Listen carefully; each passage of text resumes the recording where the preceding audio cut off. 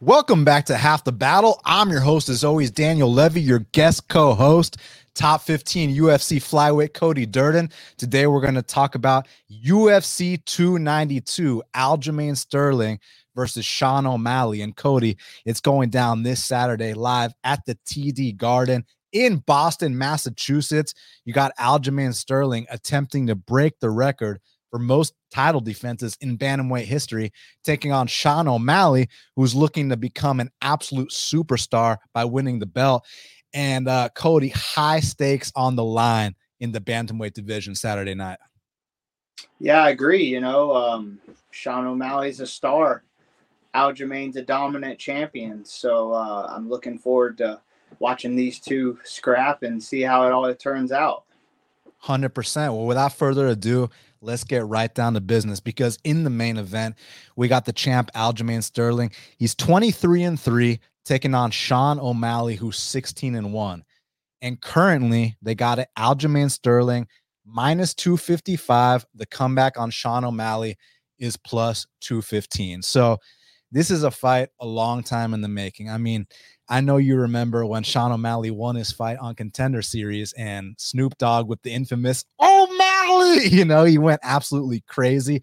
We missed the Snoop cast.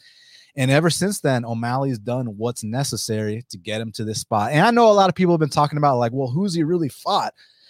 He's fought two top 5 guys and one top 10 guy. Now, granted, he only won one of those fights, but still, he fought Peter Yan, he fought Chito Vera, he fought Pedro Munoz. That's some stiff competition. Now, I know, granted, he only won one of those fights, and a lot of people thought that he actually might have lost that fight. But that's neither here nor there. When you have 3 million followers on Instagram and you have the kind of pull this man has and the exciting fighting style, they can make some concessions for you. They can make some exceptions. And I mean, no one's arguing about this fight. It's here, it's now, and it's going down Saturday night. So, I mean, I think people understand the basics of this fight, striker versus grappler. And so to me, it's easy to sit here and say, well, Aljamain can take his back and choke him out, can take his back and pound him out.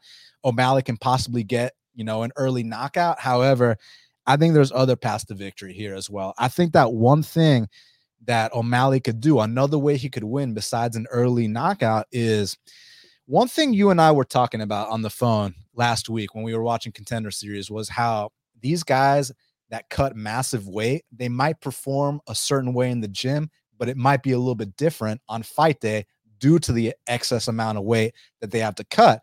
And the reason I bring that up is because every single time we've seen Aljamain Sterling in the championship rounds, he tends to slow down. And it's not because the guy's not running his miles. It's not because the guy's not in shape. I mean, look at the shape the guy's in. I mean, when you see the pictures of him, he's in the best shape of his life. It's because he's fucking massive. The guy cuts a ridiculous amount of weight. So that's why in the 4th and 5th round against Peter Yan and the 4th and 5th round against Henry Cejudo, you do start to see those weight cuts take their toll. And that's when you start to see Aljamain shoot those takedowns from a mile out. So for Sugar to win this fight late, what he has to do is he has to survive early body triangle attempts. He has to get his back taken and be able to survive those spots. And if he can survive that and get it to these championship rounds, I think there's a possibility he can get a late stoppage here. But the big question, Cody, and I don't know what happens when Sean O'Malley gets his back taken. I don't know if Sean O'Malley's a quick tapper. I don't know if Sean O'Malley's a Cody Durden that's willing to let his arm get broken for his ultimate goal.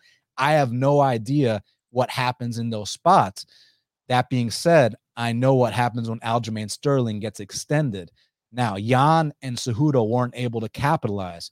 Could a guy like O'Malley possibly capitalize down the line? That's a big question I have, Cody.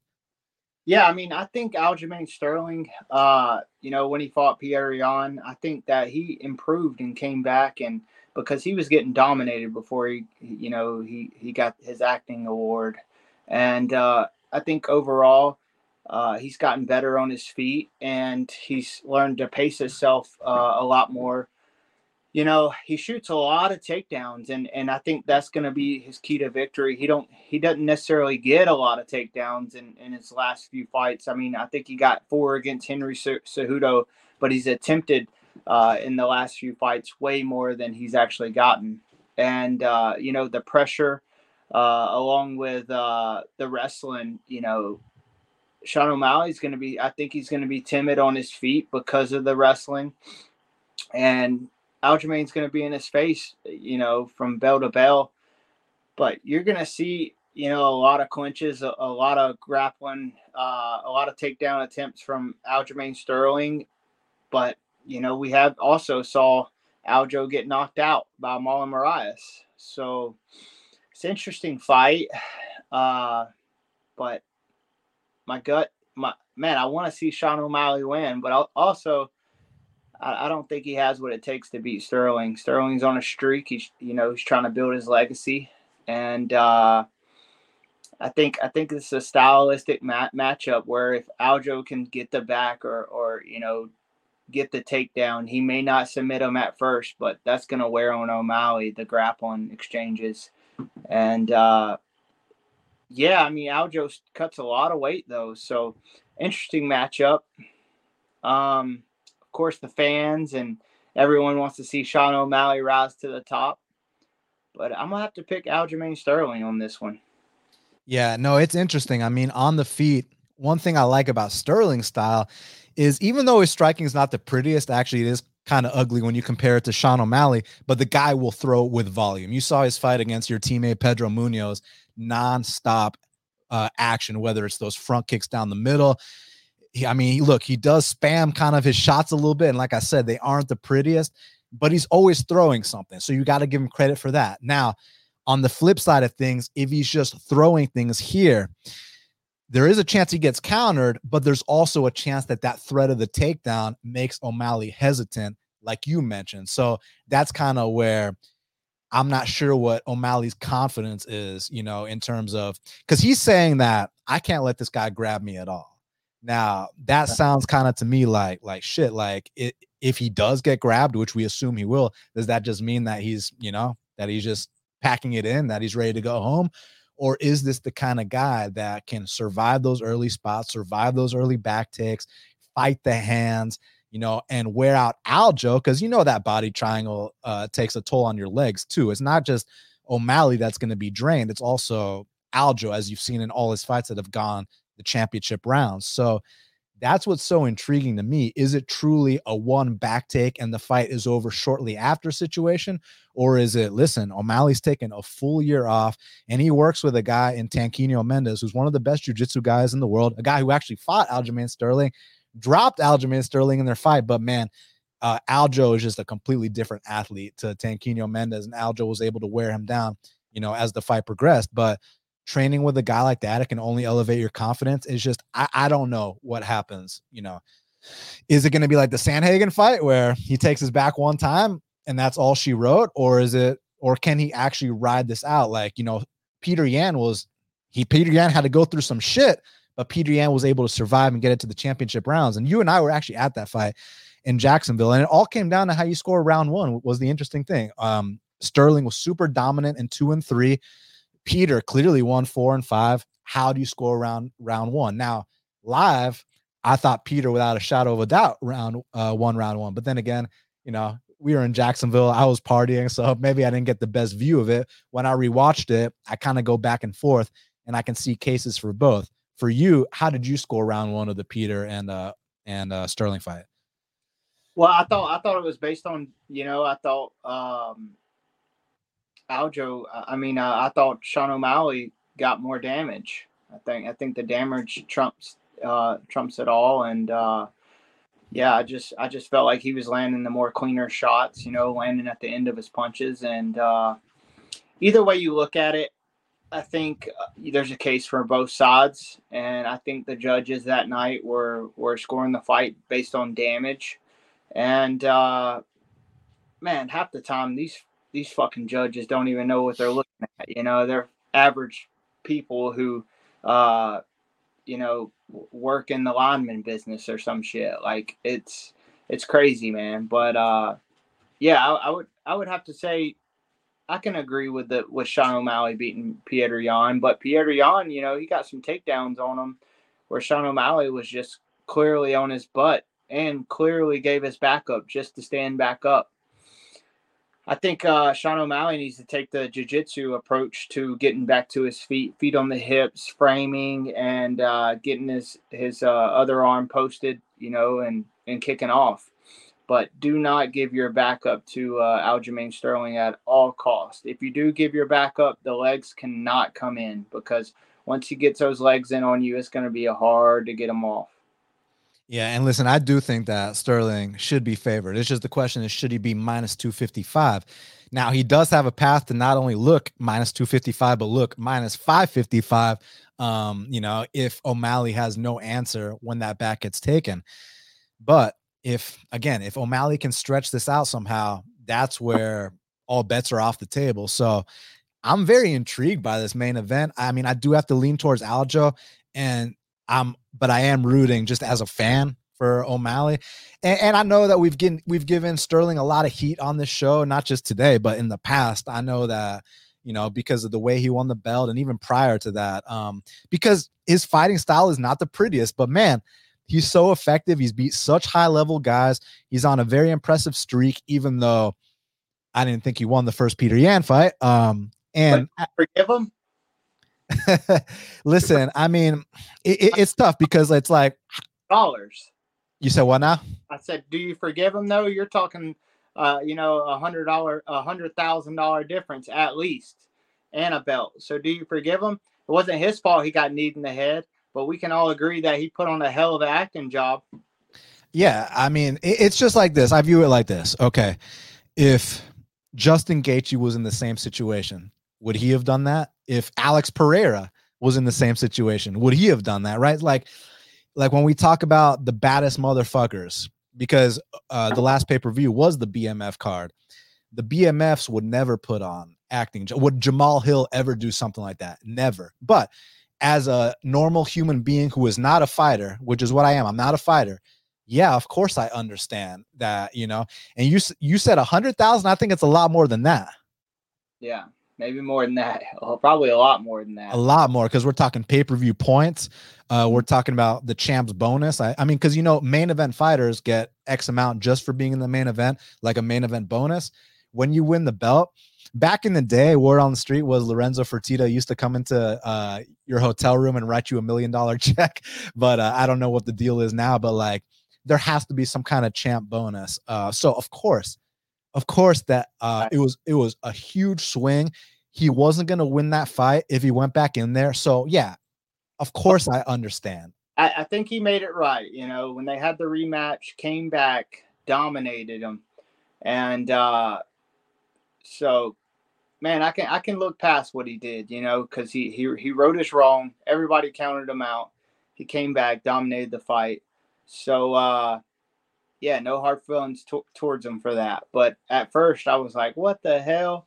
But I can see both sides. I can see the side where, I got this scar on my head right here.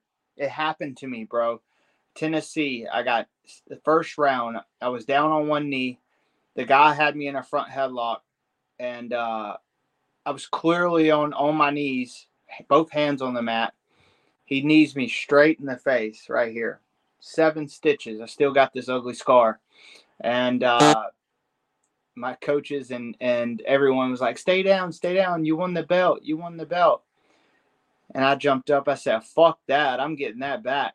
And we finished the round out, and I ended up knocking him out in the second round. So until it happens to you, like it's happened to me, it's happened to Aljo Sterling, you got to weigh what you have to lose and what you have to gain.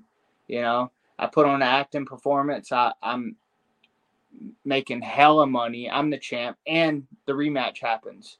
So you got opportunity to, settle the score and make everything right. So I guess it comes down to how you feel at the moment. Hey, one of the fans has a question for you. Dix Insider wants to know, how does Cody feel about the point deduction prop at plus 2,000? O'Malley loves fence grabs. Herzog warned him 4 times in one fight and even pulled his hands off the cage. Ooh, that's a hard one. Depends on, I don't know who the referee is. So, yeah. I think it's a good one. You know, I was watching that too, man. He does a lot of fence grabs, and there's going to be a lot of fence involved, and there's going to be a lot of grappling involved. So I can see that happening. Hey, who needs you in the face illegally, by the way? Dre Miley. Oh shit, Dre Miley. Yeah, I've been Yeah. seeing him on Twitter a lot.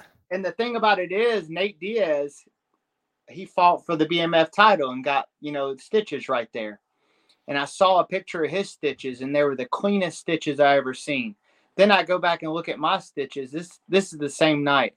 I said, "Oh my God, I'm gonna have the nastiest scar."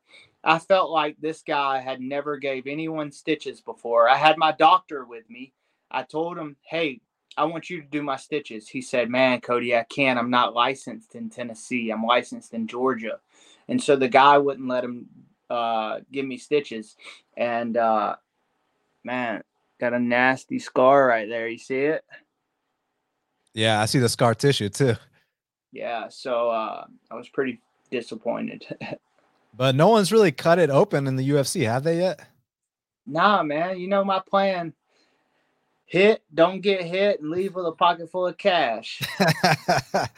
All right, so I think we both have Sterling here, but it would be cool as hell to see O'Malley win. Now, real quick, we're going to talk about this in the Blackshear fight because he's taken a 1 week turnaround, cutting all that weight. What do you think about Sterling, turning around so quickly, cutting all that weight? I don't think it's going to affect him much, he had enough time in between, and I'm pretty sure he kept his weight down and knew who he had next behind the scenes. So I don't think it's going to affect him much. Co-main event of the evening for the strawweight belt. We got the champ, Weili Zhang. She's 23-3, taking on Amanda Lemos, who's 13-2. And currently they got it.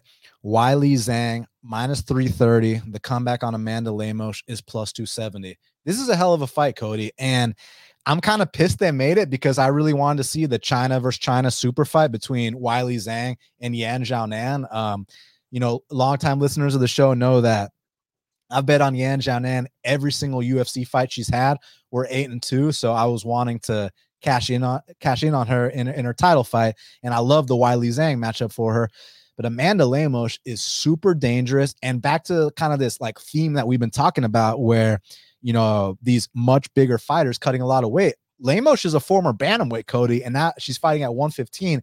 She has to cut a lot of weight, and we have seen in that Angela Hill fight when she gets extended, that same cardio dump happens. And again, it's not that she's not in shape. She has to be in shape to make 115. There's no way in hell she's not running extra miles. It's just those weight cuts are brutal. But man, let me tell you what, in not just the women's divisions, but specifically 115, which is the bottom of the women's divisions in the UFC, this has to be the pound for pound hardest hitter, man. I mean, she's got a bunch of knockdowns. And even that fight against Marina Rodriguez, who's one of the best strikers in the division. Usually when people beat Marina Rodriguez, they have to take her down. Lemos got a standing TKO in that fight. But let me tell you something about Zhang. Zhang might be one of the best athletes in all the UFC. And let me tell you what I mean by that. One fight, she gets out grappled by Rose Namajunas. A full year later, she comes back and out wrestles and submits Carla Esparza. It's like, to make those kind of improvements in a year span, I think that speaks volumes to what kind of athlete she is, what kind of martial artist she is, her discipline, her work ethic. And I can only imagine what kind of improvements she's made since the last time we've seen her, Cody. Yeah. I don't know what camp she's at, but she was at Henry Cejudo's Fight Ready camp, training with Henry Cejudo, and made that big leap in the grappling wrestling department in just 1 year, like you talk about. She's now that Amanda Nunes is gone, I believe she's the pound for pound #1 female fighter on the planet. And, she did have 2 losses to Rose Namajunas, got knocked out bad by a head kick. I was there, man. It was sick. But I believe, with her experience, her championship experience, that she's going to get it done here. Yeah, no, I mean, I can absolutely see it. But the early going is not going to be without a fight. I mean, right. Calf kicks, heavy hands, You shoot a sloppy shot on Lemos, she's got that guillotine waiting for you. Round one and even round two, Lemos is hell on wheels. Past that, that's where that weight cut starts to play a factor. But it's not like Wiley Zhang's exactly a walk through the park in the early going either, right? So it's kind of, it's gonna be a collision. That's what makes it so intriguing. And I'm just curious if this price tag is warranted at minus 330. Lemos plus 270, one of the most dangerous fighters in the division. Now, I'm hoping she doesn't win because I have to see this China versus China super fight. Because if Lemos wins, then there's going to be a rematch. Then Xiaonan's probably going to have to wait or fucking take the Suarez fight, which we're trying to avoid as Xiaonan fans. We don't want the Suarez fight. We want our title shot, right? So I'm hoping Zhang can get it done, maybe get it to the mat. And I think she does have an advantage there. But, man, these stand-up exchanges, I mean, if you got money on Zhang at this price, I have a feeling you're going to be sweating these stand-up exchanges, Cody. Yeah, I have a feel, man, exactly. But, I think Lemos, she fought Angela Hill and she lost a split decision. And I think Zhang Weili is so much better than Angela Hill and has, better striking, better grappling. And I just see Zhang Weili, getting the fight to the ground. And it's going to be, I think it's going to be a finish, man. I think Zhang Weili is going to get her to the ground and finish her via submission or ground and pound. But, it's going to be a tough one on the feet in the beginning rounds, just like you say it is. Though you hit the you hit it right on the head. Featured bout in the welterweight division, we got Ian Machado Gary. He's 12-0, taking on Neil Magny, who's 28-10. Currently, they got it. Neil Magny. Ian Gary minus 500. Cody, the comeback on Neil Magny is plus 375. I've been very impressed with Ian Gary. I think he's one of the best prospects in the welterweight division. But Neil Magny has a reputation for stifling prospects, and he makes guys fight uncharacteristic. Like, I don't know what it is, but some of the most dangerous knockout artists, for some reason, they get into these clinch wars with Magny. Robbie Lawler, Li Jingliang, a bunch of other guys. Phil Rowe, Tony Martin. I can go on. Is Ian Gary going to fall into the trap? Or because, look, I think Ian Gary can chop this man down with calf kicks, eventually go upstairs like many men have before, Ponzinibbio, Lorenz Larkin. But he is inexperienced at this level. So is it vet lesson time, or do you think Ian Gary is truly the future like I do? Man, this is a tough one to pick because, like you said, man, and we even had this discussion, after the Philly Road fight, he just, something about why his opponents always choose to even the great strikers, they choose to clinch and wrestle him for some reason. And I don't understand it. We talked about it and you said you don't know why as well, but yeah, Neil Magny's going to have to get his hands on him and try to grind him out. Neil, he'll like to hold him against the cage for a good amount of the fight. But Ian Gary, he has to keep his range, keep his distance, use his footwork, and land those big shots he has. And let me tell you what, man, Gary's not just a one-trick pony. He can grapple too. If you watch his regional fights, he's been 5 rounds. Good takedown defense, good get-up game. I like everything about him. His confidence is sky high. He seems like he truly is the future. So I think he's going to be the guy that doesn't fall into that fucking game plan. I don't know what it is, man. Like, you see it so many times. Like, they fight uncharacteristic. It's like, do you think it's the range of Magny that's the issue? But let me say this. Ian's not a small guy. Ian's 6'3" as well, right? So, yeah.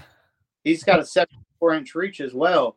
What is Neil Magny's reach? Do you know? It's got to be 80 to 82, right? Let me check right now. 80. Oh my gosh, that's a 6-inch reach advantage, and he's 6'3" as well. That has to be why these guys keep wanting to grapple him. You know, that range. But man, I gotta go with the stud, the undefeated 16 fight win streak, the confidence, the swagger. I'm going with Ian Gary. I am as well. I've been sold since day one. I mean, he does have a bit of that tall man's defense, which eventually someone will capitalize on. I don't think Neil Magny's the guy, and I didn't think Jeff Neal was the guy either. I loved him against Jeff Neal, but he was minus 175 there. He's minus 500 here. The price is trash, but I like Ian Gary in the spot. Yeah, so Jeff Neal pulled out, huh? He did. Yeah, okay. Hopefully he's okay. I heard some health stuff. Yeah. Well, we know he's a stud, so he must be really hurt. Now, next up in the bantamweight division, we got Mario Bautista. He's 12-2, taking on Damon Blackshear, who's 14-5. Currently, they got it. Mario Bautista minus 220. The comeback on Blackshear's plus 185. So last week, Blackshear was the third man in UFC history to get a twister. Korean Zombie, Bryce Mitchell, Damon Blackshear. Welcome to the history books, young man. Now he's making the quick turnaround, doing what BMFs do. He's not a small 35er, though. What do you think about this wake up? I mean, we'll talk about the stylistics, but what do you think about a big boy like that making 35 twice in 7 days? It's got to be hard, you know, because after you weigh in, you want to eat up and put on as much weight as you can. And then Sunday, you're not even thinking about this fight. And when did he accept the fight? Monday. Yeah, so he has, 4 days to make weight, really. And is it a catch weight or is it 35? 35s. Wow. Yeah. So, man, he looks like an absolute monster on the scale. That's his nickname. I was scrolling through Twitter and I passed him and I backed it up. I said, "Oh my gosh, what do I have to do to look like that?" You know, I'm over here built like Ben Askren. I think it's gonna be tough on him, you know. But I don't know him. I don't know his camp. I've barely watched him fight, so I don't know much about this fight. But I know Batista, he's savage. He brings it. And it's going to be tough for him to get two wins in a row back to back within 7 days. Yeah. Listen, Blackshear, hell of an athlete, but I feel like when we talk about, these guys being great athletes, they might view it as disrespect, like we're disrespect or, ignoring their technique or hard work, which I am not doing at all. I mean, the guy to hit a twister in the UFC and some of the other stuff he's done, the last fight against Luan Lacerda was nasty. Even the fight prior to that against Basharat. Did you see that fight, bro? I was blown away by Basharat, man. Oh, I'm not sure if I saw that fight or not, but I've watched Basharat fight, and dude, he's good, man. He is very good. But man, Damon. But let's talk about who Damon just fought though. Fought Jose Johnson. The guy can't grapple to save his life. That's why he got twisted. I've had my eye on Jose Johnson for forever because I've seen him fight on the regional and I've seen him fight. I thought he was a potential matchup for me. He's 15-8. He's not on the upper echelon of the UFC, and that's why he got twisted. And if you look, he had a good win on the Contender Series, beat a guy, and Jack Cartwright. But man, I wasn't impressed with him. But let's not take anything away from Damon Blackshear. But I can almost guarantee you that he's not going to get a twister this fight. I think that Bautista has faster hands, heavier hands, pushes a faster pace. But this is a letdown spot. Like, he was getting ready for Cody No Love, and I thought he was gonna run through him. Same. I thought it was easy money. But listen, this is not just a step up for Blackshear. This is a step up for Bautista because let's be honest, he's been fighting soft competition. Now he's been treating them like soft competition, but soft competition no less. But here, I think that his pace is going to be the difference. I think first round is going to be really tough, but that's where the weight cut can kind of come in to play for Blackshear, kind of drain him a little bit. Bautista doesn't slow down. I do think Blackshear's volume has gotten better. But one of the reasons he doesn't have as many one-punch knockouts is because he stands straight up, right? He doesn't have that bend in his knees. His volume has gotten a lot better. And man, he's very funky with his entries to his takedowns. And on the mat, as you saw, not just in the Johnson fight, but even the Basharat fight, he tried to get the twister in the Basharat fight too.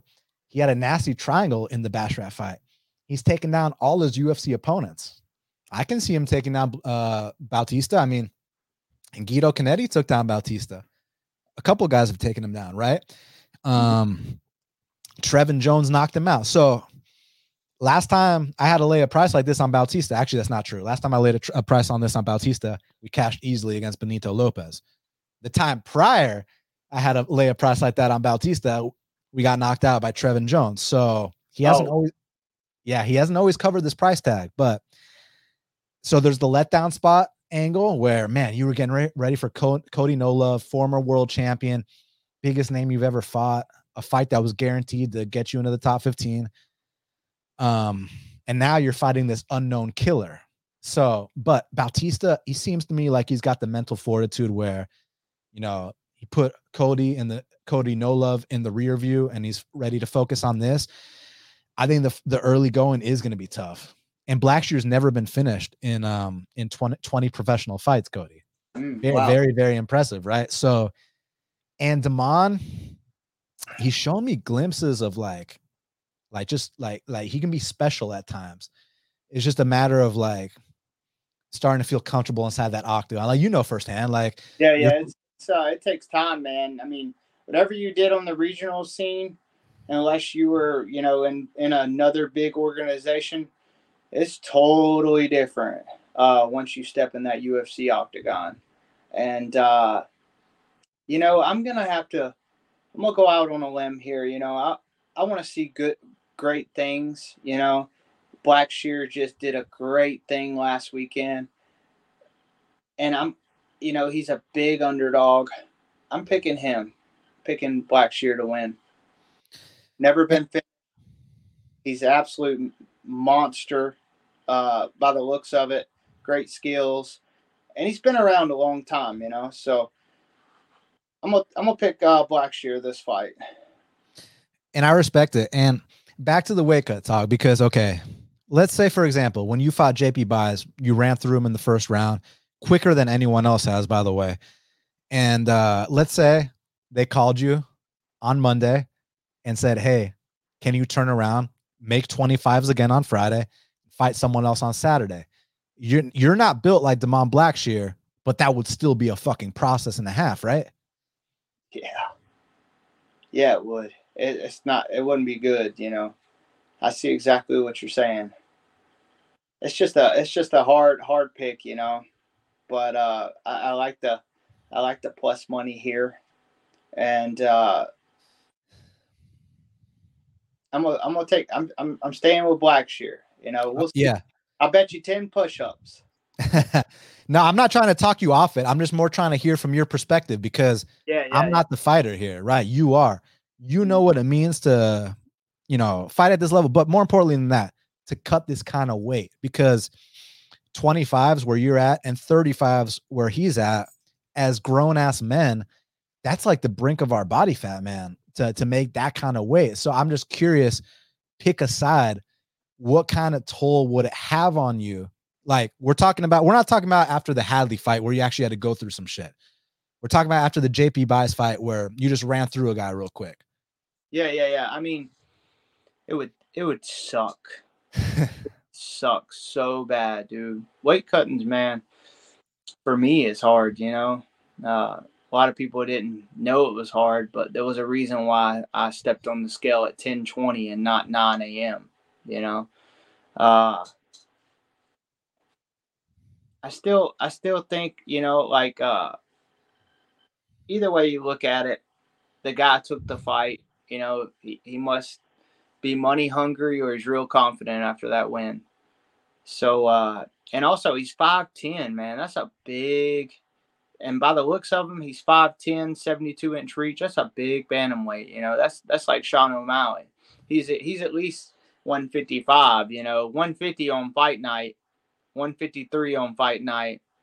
But Monday he was every bit of 155. So that's 20 pounds. I see him having to cut in 4 days. But how old is he? He's 29 years old, man. He's in his prime. So I believe, he's going to handle it if he makes weight and get the job done. Where does he train out of? North Carolina. So he used to train at Jackson Wink, but he left them. He's in Florida now. He's got his own people. And look what he's done since then. 2 brutal finishes back to back. So seems like he's with the right people. And more importantly than that, like you were talking about, he's feeling more comfortable inside there. He's got his feet wet a little bit. Starting to feel like this is his home. So I respect the hell out of him. And I do think it's a dog or pass situation. I'm just going to slightly lean towards Bautista. I love Bautista's body work. I love his aggression. I love his pace. On the mat, he's no fucking slouch either. Neither guy's a slouch anywhere in this fight. But I just think the pace of Bautista is going to kind of pull him away in the second and third rounds and kind of get him this decision. But it is dog or pass, and you cannot sleep on Blackshear because like when this guy really finally puts it together, sky's the limit, man. You know what I'm saying? But Bautista, a guy that's paid his dues, a guy that he deserves a top 15 opportunity, and he's been growing too. So I just love everything about this fight. I'm gonna go Bautista. You're gonna go Blackshear, and we're betting 10 push-ups on it. Let's bet 35 push-ups because it's in the bantamweight division. Well, let's just do squats. Okay, yeah, that's true. You did get armbarred recently and not tapped, so let's do squats. Okay, 35 squats. 35 air handshake. Awesome. And next up, also in the bantamweight division, we got Marlon Chito Vera. He's 22-8, taking on Pedro Munoz, who's 20-7. Currently, they got it. Marlon Vera minus 185. The comeback on Pedro Munoz is plus 160. So I think you have the best insight on this fight. Pedro Munoz is your training partner. So I assume what his guillotine feels like, what his calf kicks feel like. And the reason I bring those 2 specifics up is because as a fan, that's 2 of his biggest weapons I've seen inside the octagon. Plus he's got very heavy hands. From what you've told me, he seems like a very competitive guy. What can you tell the fans about your experience training with Pedro, and how do you feel about this matchup? Oh man, I'm rolling with Pedro Munoz. I think we've saw Marlon Vera. I think he's taking a step back. He was on the rise up, but he's had a few losses. But Pedro's highly competitive. He's been training very hard. Every day he's there. And that's my boy, man. I got to take him. But it's going to be like everybody you see Pedro Munoz, he's going to come for those legs, He's got a heavy right hand. He's got an awesome win over Chris Gutierrez, his last fight. So, yeah, I expect fireworks this fight. And we all know Marlon Vera, he's a slow starter. So 3-round fight. It's going to be hard for Marlon to keep up with Pedro's pace. I'm just curious, as someone who's trained with Pedro, what do those calf kicks feel like, and what's that guillotine like? Man, he kicks the hell out of you. You know what I mean? Like when they connect, you feel the power behind them. That's why you got to move your leg out of the way and make sure it's not there. And actually, last training camp, Pedro got me. We were grappling. Granted, he didn't have any gloves on, and I had gloves on, and he got me with a guillotine. So uh, it don't feel too good, man. I thought my neck was gonna snap. And the guy's 36 years old now. You know, for what you can reveal, you don't feel like he's lost any competitive edge despite the age. No, no, trust me, man. We've had sparring wars, sparring wars where he's calling me out. All right, we're going on Thursday. I walk in the room, who you got today? And then I'm just like, I already know he's coming for me. So I'm like, I got you. And he's like, all right, cool. So we've had a lot of sparring wars, and he don't like to lose. I don't like to lose. So this is something you want to see, you know. I'm gonna go on the opposite side. I'm gonna go Chito. Listen, all respect to Pedro Munoz, Right. absolute dog, guy we've been watching for years. And like you said, at 36 years old, has not lost his competitive edge. Coming off a win against the guy you fought in your debut, Chris Gutierrez, looked very good, especially in that first round. I thought the second and third rounds were a little closer, but the first round dropped him. So Vera, I think he struggles mostly when guys are longer than him or when guys can put him on his back. Here, Marlone's the longer guy. I think we're going to see front kicks up the middle, knees. I think he knows he has to come out urgent. So I understand the narrative. Pedro wins the first round, Chito wins the third round, who wins the second round, all that, but it's not always that black and white, Yeah, I mean, as well as I do, anything can happen in the fights. And what I tell you a long time ago, always what? Fade my picks. Remember I told you that? Always fade my picks. But I mean, Marlon Vera, a win, last year that stands out to me is the win over Rob Font.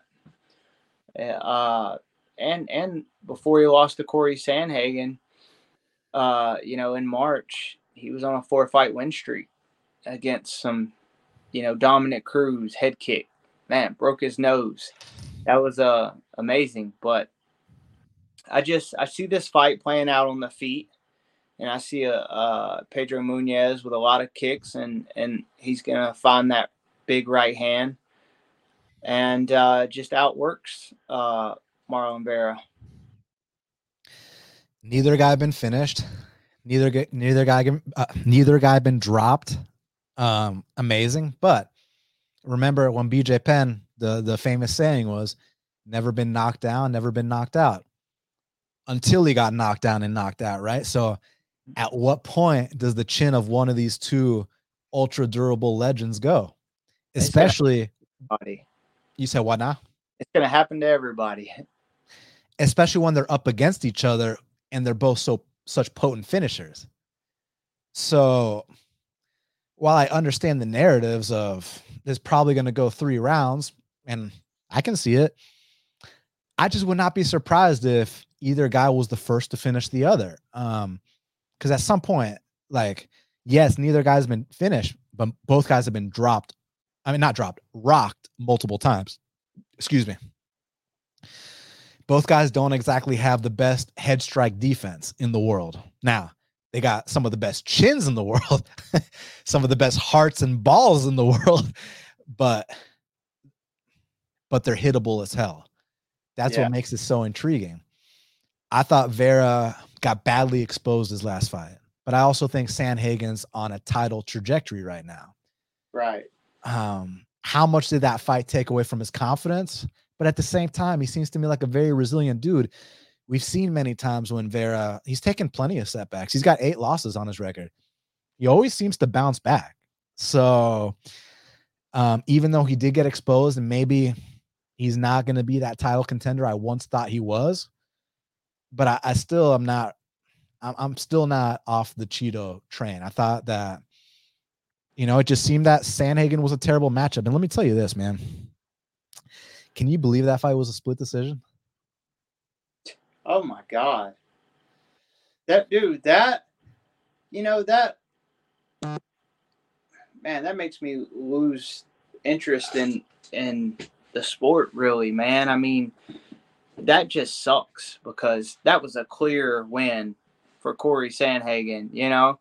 And I think didn't one judge have it like 49-46 and then the other ones were like 48-47, 48-47 or something like that? Didn't Yeah. one judge had it just they were all over the place, you know? And I mean, not lose interest in the sport, but I mean that's just mind-blowing to me. I don't understand like did that judge have money on Marlon Vera? You know, it's just like you never know what happens behind the scenes, and because you can clear as day see who won that fight. Man, we're opening up a can of worms because, like, I don't know if you know about some of the shit that went down with me in the NFC, but you know how, like, a lot of the refs, Nate Mann, judges, they don't take any accountability or responsibility for any bad calls. If you question them, you're the bad guy, right? So it's one of those things where like you can't question them. They take no accountability for anything. And even last week with the Hakeem Dawodu fight, did you see that fight? I don't think I did. The Cub Swanson fight? Oh no, remember my ESPN stopped working and I couldn't watch any of it.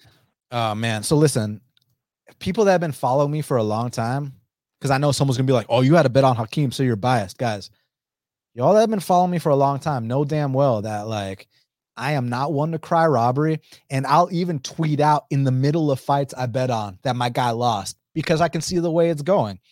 Like yeah. I'll tweet out 2 minutes into a fight.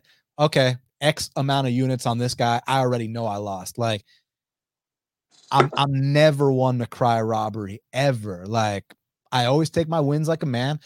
And that fight, man, like look, was it close? Yes. But a fight can be close, but be clear. That's the thing that's the distinction people don't understand. Like people are like, why are you complaining? Like it was a close fight. Yes, it was close, but it was clear. So it's one of those things where the state of judging is so bad. Like, how can you justify giving Chito Vera? I had a bet on Chito Vera in the Sandhagen fight. It was like plus 160. Now, long term, if you tell me I got plus 160 odds on a split decision, then I feel like, hey, win or lose, I made the right bet. But I'm not going to look any of you in the eye with a straight face and tell you that that was a split decision. I scored at 50-45, Corey Sandhagen.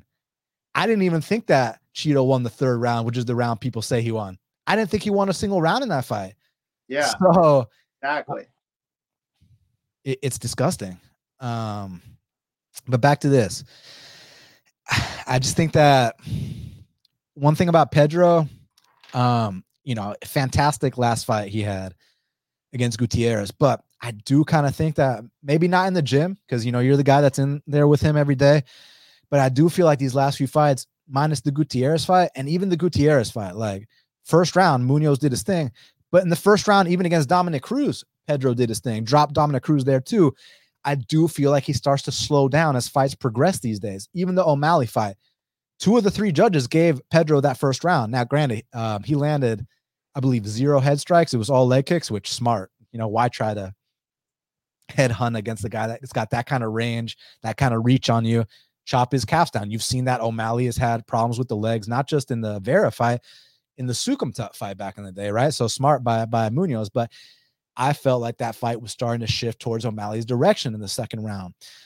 So basically, I think that is Vera going to take the first round off like he always does to kind of make his reads and see his openings, possibly. But I think round 2, Vera starts to take over. Round 3, I think he clearly wins. So I think it's either decision or one of these guys is going to be the first to finish the other. You can only absorb those amount of significant strikes. And I'm talking about both guys for so long before your chins finally give out. And these are killer be killed type guys. That's why we respect them so much. That's why you'll never hear me say a bad word about a guy like Pedro Munoz or Marlon Vera. And, I say that, like, I respect anybody that steps in there, even whether it's the worst fighter or the best fighter. Anyone that steps in there has my respect. It's just like when we criticize them as fans, we criticize them, in relation to other UFC fighters. Like, would another UFC fighter have reacted this way or whatnot? Like when we were talking about the Aljo, how we reacted to the illegal knee. Yeah, like we know a lot of money on the line, and we also know it's not his fault. He got kneed, and we also know he's probably rocked as hell. But we also know Yuri Prohaska would have never done that. We also, right? Like, you get what I'm saying. So that criticism, when it comes from me, it's just in comparison to other UFC fighters. I'm not saying I would fucking have success against these guys, but back to this, because I can go off on tangents. I think Vera is going to have a. Were you about to say something? That's pretty much what you did. You went on a tangent. Yeah, no, for sure, and I can keep going. But yeah, I think Vera is gonna kind of push the pace second and third rounds and get this decision. But let's see if one of these guys is the first to finish the other. I'm intrigued by those possibilities. Now, featured prelim in the middleweight division, we got the legend Chris Weidman. He's 15-6. The man to dethrone the great Anderson Silva, Chris Weidman, taking on Brad Tavares, who's 19-8. Currently, they got it. Brad Tavares minus 265. The comeback on Chris Weidman is plus 225. So let me ask you something, a little bit of trivia for you. Who's been in the UFC longer, Chris Weidman or Brad Tavares? Well, when you say it like that, probably Brad Tavares. Correct. Tavares' debut 2010, Weidman's debut 2011. Man, that's awesome, dude. I wish I could hang around that long. Keep doing what you're doing, and you never know. Yeah. Man, I'm gonna go ahead and tell you who I got. I'm gonna have to go with 1 second.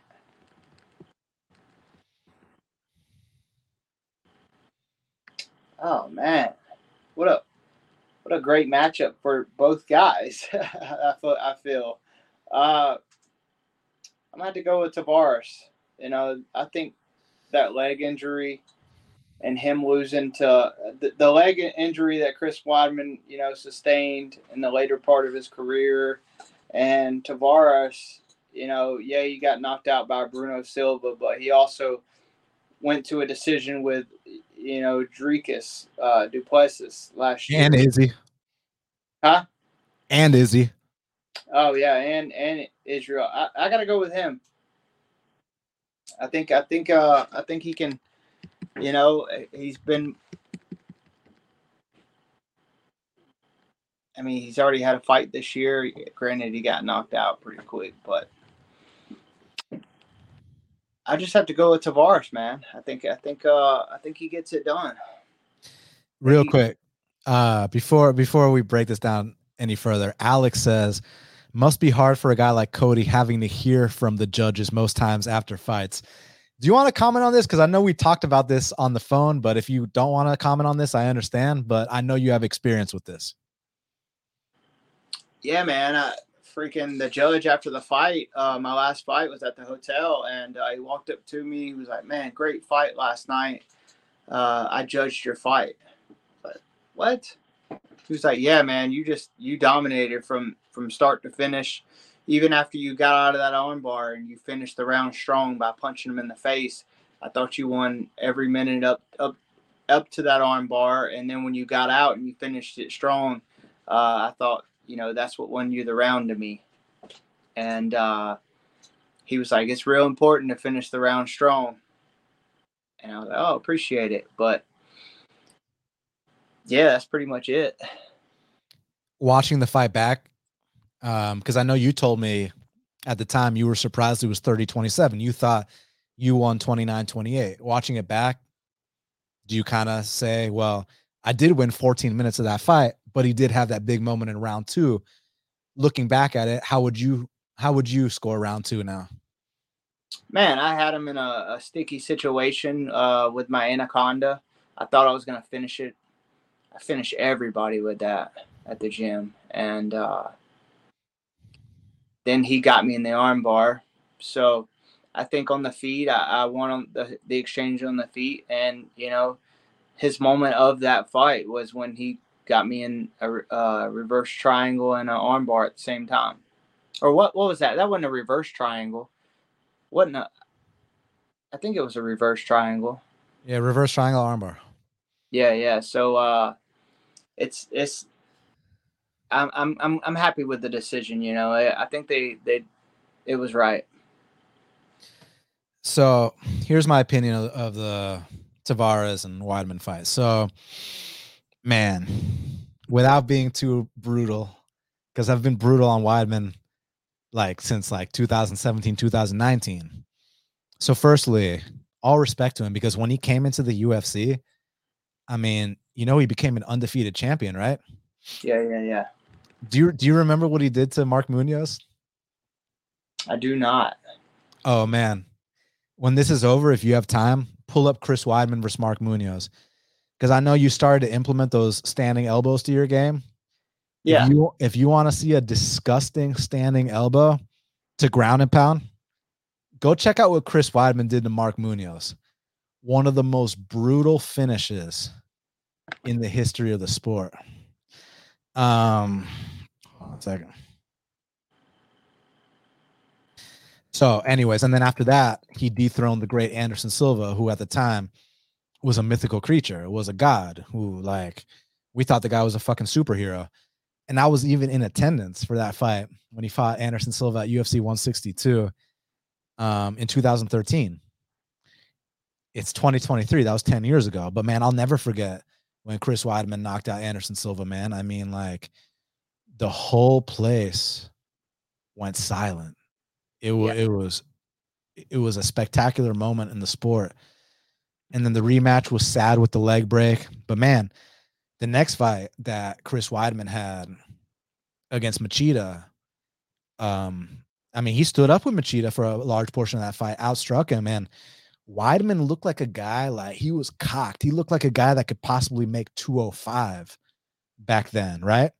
Then he had the Vitor Belfort fight, overcame the little Vitor blitz. Did I say little? The heavy Vitor blitz. And then about that Weidman single leg. Probably the best single leg in the business. One takedown, the fight was over shortly after. But here's where things went downhill. Okay.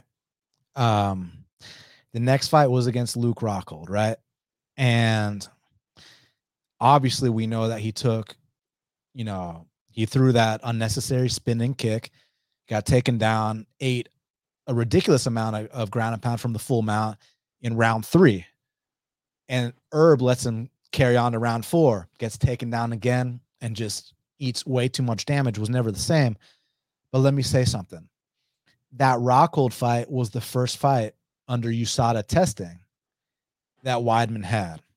Now, I'm not one to make accusations, and I don't know for a fact about anything, but this is what I do know for a fact.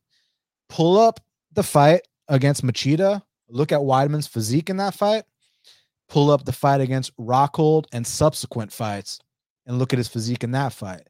Weidman shrunk significantly once USADA came into play. Oh, wow. Yeah. And ever since then, he's been knocked out in what? 1, 2, 3, 4, 5, 6 if you include the leg break. 6 of his last 8 fights. And he's been dropped in 7 of his last 8 fights. So Weidman was never the same again. You could say it was the Rockhold beating that changed his life, which it was a life-changing beating, a career-changing beating for sure. But I just want people to pull up the Machida fight. Look at his physique there, where it's like, bro, like, because remember, he was the undefeated champion, and they were talking about doing the New York versus New York super fight with him and John Jones, champion versus champion. I don't know if you remember that, but that was the talk back then. He looked like he shrunk badly once the USADA testing started coming in. And then his cardio just went out the window after round 1, every single fight. His chin massively declined as well. So, can you hear me? Yeah, I can hear you. I just can't see you right now. But you're still there, right? Well, I guess he's about to come back in. But anyways, so you guys get the point I'm making here. That Weidman was never the same again once USADA came in, and I'm not making accusations because I don't know for a fact. All I know is that it looked like he shrunk big time once the testing started coming in. There you are. My bad. I don't know what happened. Oh, you're all good. Yeah, so I felt like he shrunk big time once the testing came in, and then he got knocked out in 6 of his last 8, dropped in 7 of his last 8, gasses out after round 1 every single fight. So I don't see the same guy, and I've been saying that since like 2017, right? Now, the thing about him is, because you're a fighter, fighters are delusional. And even to this day, like, you still hear him at 39 years old coming off a career-ending injury, like with the leg break, talking about how he still thinks he can be the guy to dethrone Adesanya. He still thinks he can be a champ. And like, I respect the balls, and just like, I respect Chris a lot because he is a true fighter, a true warrior. And not just that, back in the day, he's a guy that out wrestled Ryan Bader and Phil Davis in pure wrestling. He's a guy that arguably beat Andre Galvo in jiu-jitsu. So like, Weidman was a bad motherfucker, and on the feet, knocked out Anderson Silva, has very deceptive range at his best, but was just never the same again once the testing came in, plus the Rockhold situation. Now at 39 years of age, coming back, when I already thought that he was washed up pre-pandemic, and here's the thing with Tavares. He's not a spring chicken either. He's 35 years old. Like you said, he got knocked out his last fight. Now, I bet Bruno Blindado in that fight. But Brad Tavares, I've always described him kind of like this. I think he's an average kickboxer with above average takedown defense. He's got nasty balance. He's like, remember like when BJ Penn fought Matt Hughes, and Matt Hughes had BJ Penn on a single leg and he had his leg raised over his head. Yeah. And BJ balanced on one leg. Yeah. I don't know if it's a Hawaiian thing or what, but like, Brad Tavares is on that same shit. Like, he can balance. Like, if Chris tries to go for that single in the center of the octagon, I think that Brad can balance all the way and get himself back against the fence. And from there, get that wide base, swim for those underhooks. Not sure if he'll create the separation, but at least most likely he's not going to get taken down. If he does, his get-up game's gotten a lot better. Yeah. So there's that. And then I heard people talking about how Tavares looked gun-shy his last fight. That's bullshit. I actually think what cost him in his last fight against Bruno Silva was he got over aggressive. Like, he was finding big openings for those body kicks. He was landing some nice combinations, and he was kind of like getting a little bit ahead of himself. And then he got cracked with a nice check right hook. And, Tavares, we talk about Chris not having the best chin. Tavares doesn't have the best chin either. Now, granted, he hasn't been dropped or knocked out as much as Chris, but he's not exactly a Chito Vera or a Chito Vera or a Marlon Vera. Excuse me.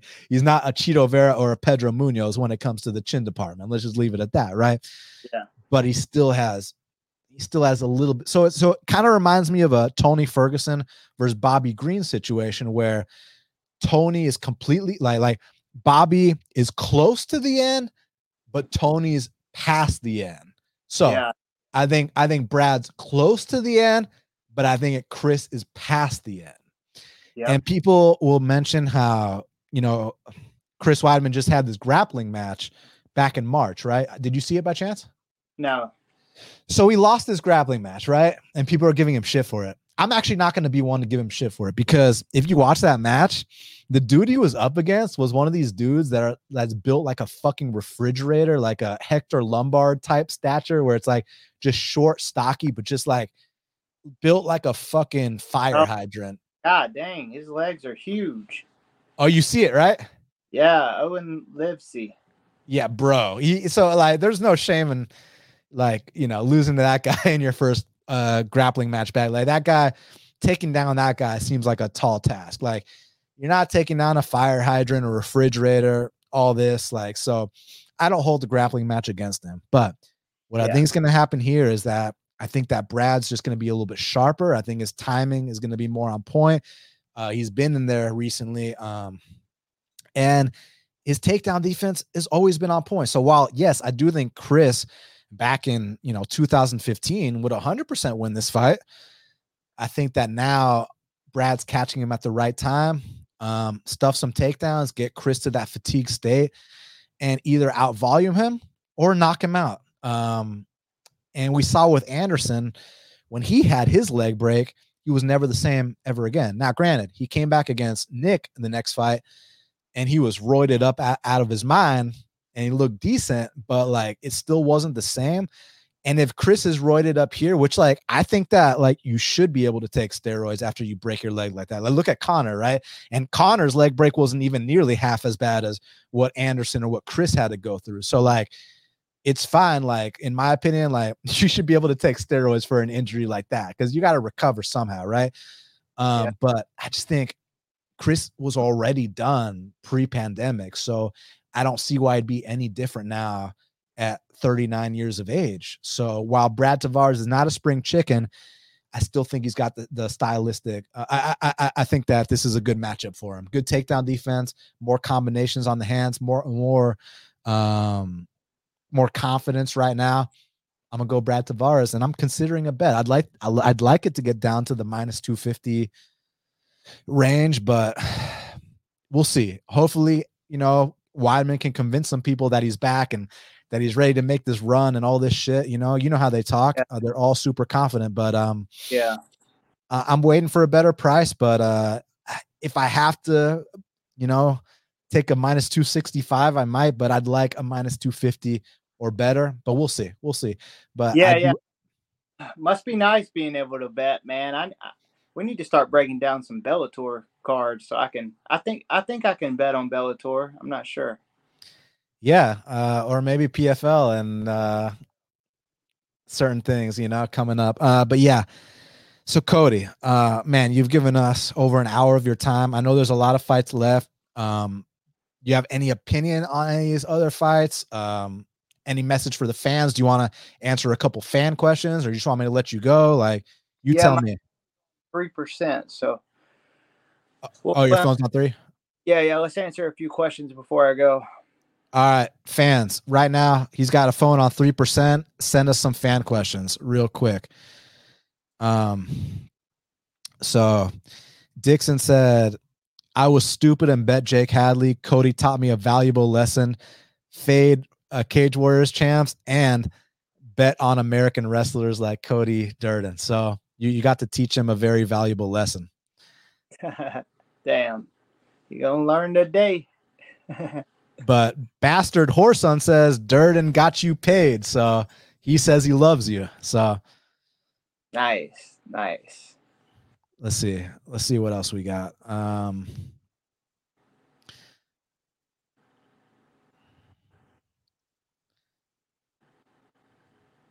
Frank says, Durden, thanks for cashing the other day. You're the man. He appreciates it. Thank you. I appreciate y'all. I appreciate you having me on today, Levi.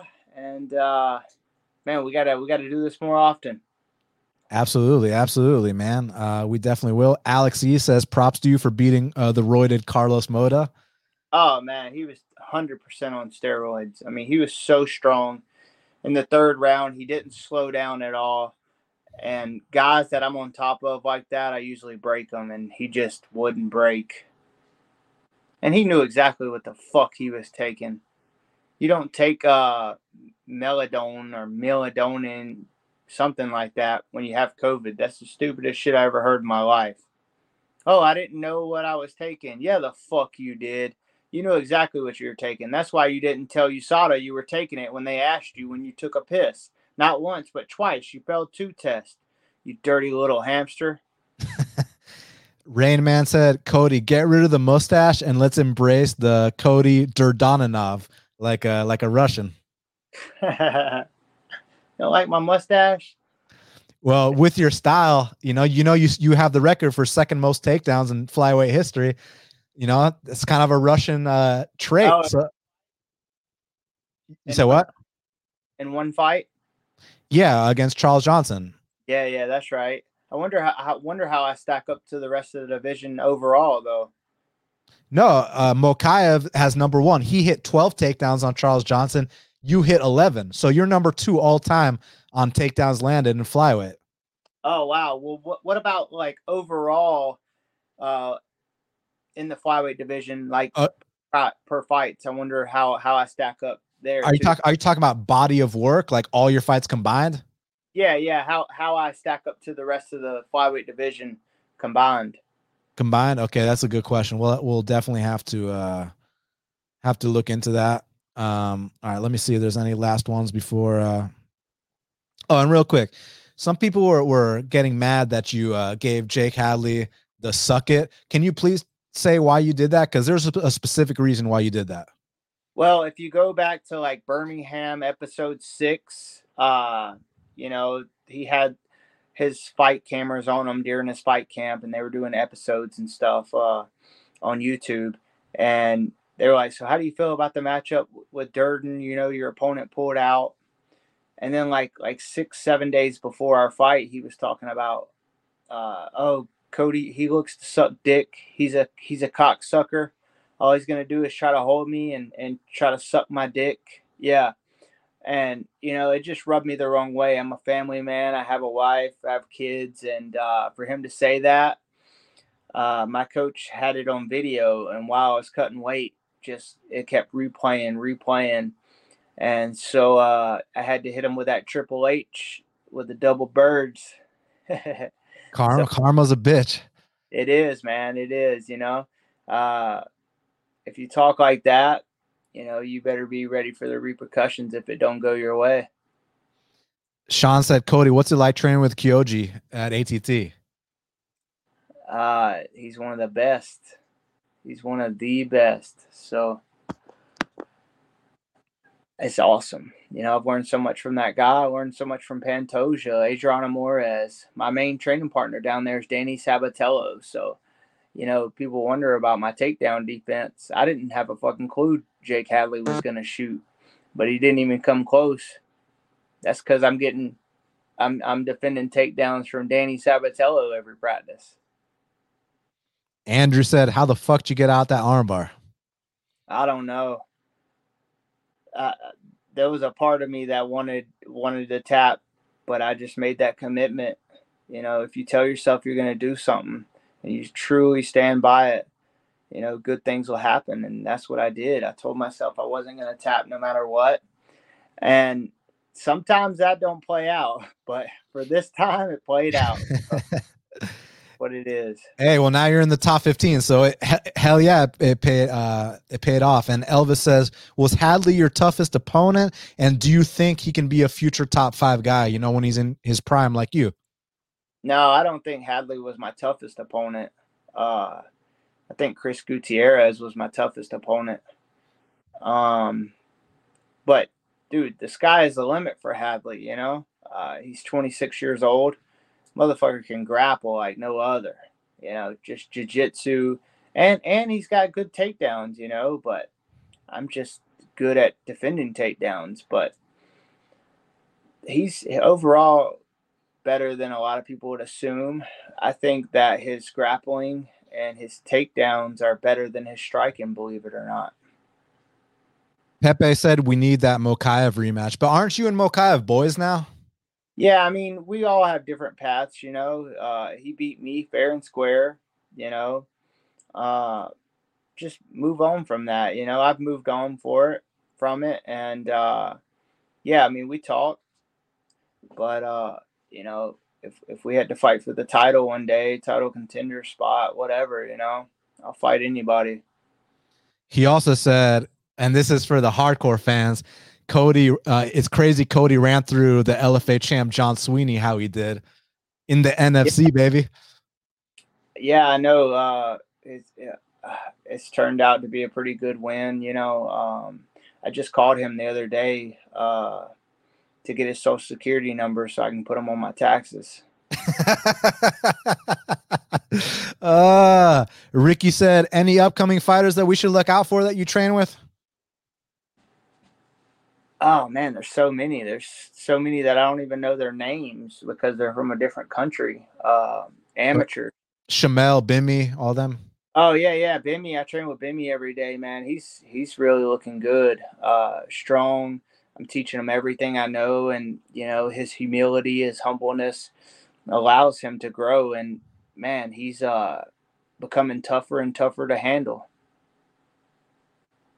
Yes, sir. Yes, Jamal, sir. Jamal Finley, man, the sky's. I know he just lost, but another young up and comer. Hasn't even hit his prime yet, and he's working hard every day. I expect big things out of him. Awesome, man. Well, I bet your phone's at. Go ahead. One more question. Okay. All right. One last question. I bet your phone's on 1%. So, we truly do appreciate, hey, yeah, I'm just gonna let you go now. I really hope that, your doctor clears you, and we'll see what happens with that, man, because we know that, that was a serious fucking armbar, man. But I know that if it's up to you, you're gonna fucking be there, but sometimes matters are beyond our own hands. So we'll have to see what your doctor says, but I know it's up to Cody Durden that you will show up. So let's just see what your doctor says, and we're keeping our fingers crossed that you make a speedy recovery and you get back in there ASAP. Thank you, man. I appreciate it. Absolutely, brother. And what was that? Let's do it again soon. All right. We absolutely will. And hey, come to my gym again soon. Let's train. I want to grapple with you. Yeah, man. As soon as I heal up and get clear, bro, we're good. We'll do it. And send me that picture of Weidman before and post USADA. All right. I want to see what you're talking about. Just go on Fight Pass, pull up the Machida fight, and then pull up the post USADA fights. All right. Sounds good, bro. See you. See you, buddy. Bye. Yes, sir. Yes, sir. That's my dog, Cody Durden. Hey, sorry if we missed some of y'all's questions. His phone was on 3%, so did the absolute best we could. Dixon said, I want to grapple with you, famous last words. Listen, man, I mean, what's the worst that can happen? He taps me out and dominates me. I mean, I get tapped out and dominated every fucking day. My black belts is not a big deal. Like, I just want the experience, like, because Cody's a brown belt, I'm a purple belt, so he's already better than me in that aspect. He's a state champion wrestler. I'm not a wrestler, so he's already better than me in that aspect.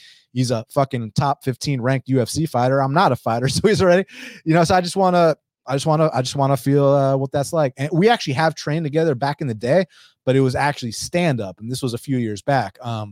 But I think I was like a fucking white belt back then. So yeah, I'd just be curious to to grapple with him, just for the experience, man.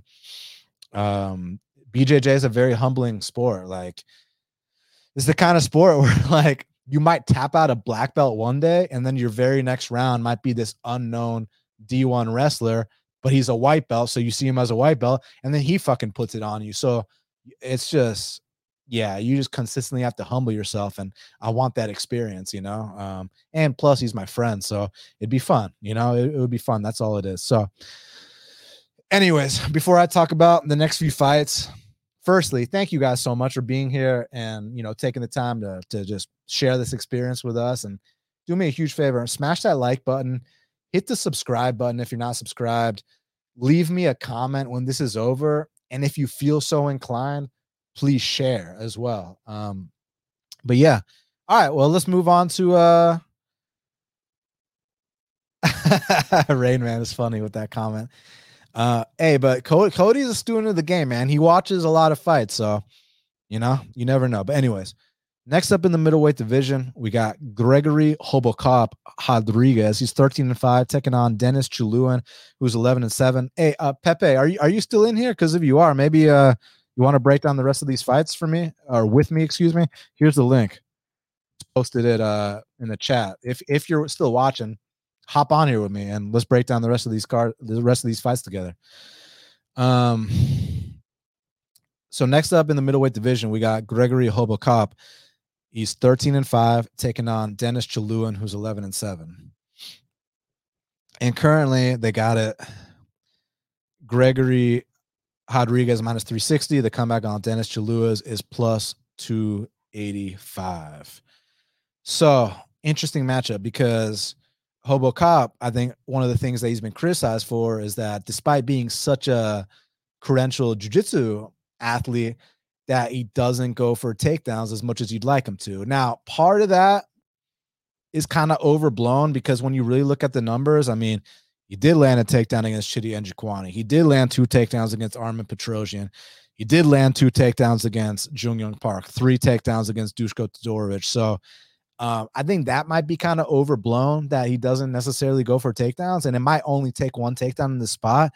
But I think what's more important to bring up is that, listen, he loves to bang, and as fans, we love to see it. And this guy does have very, very heavy hands. He's got that one-hitter quitter, nasty left hook, nasty right hand. Let me message Pepe on Twitter just to see if he left after Cody left. Oh,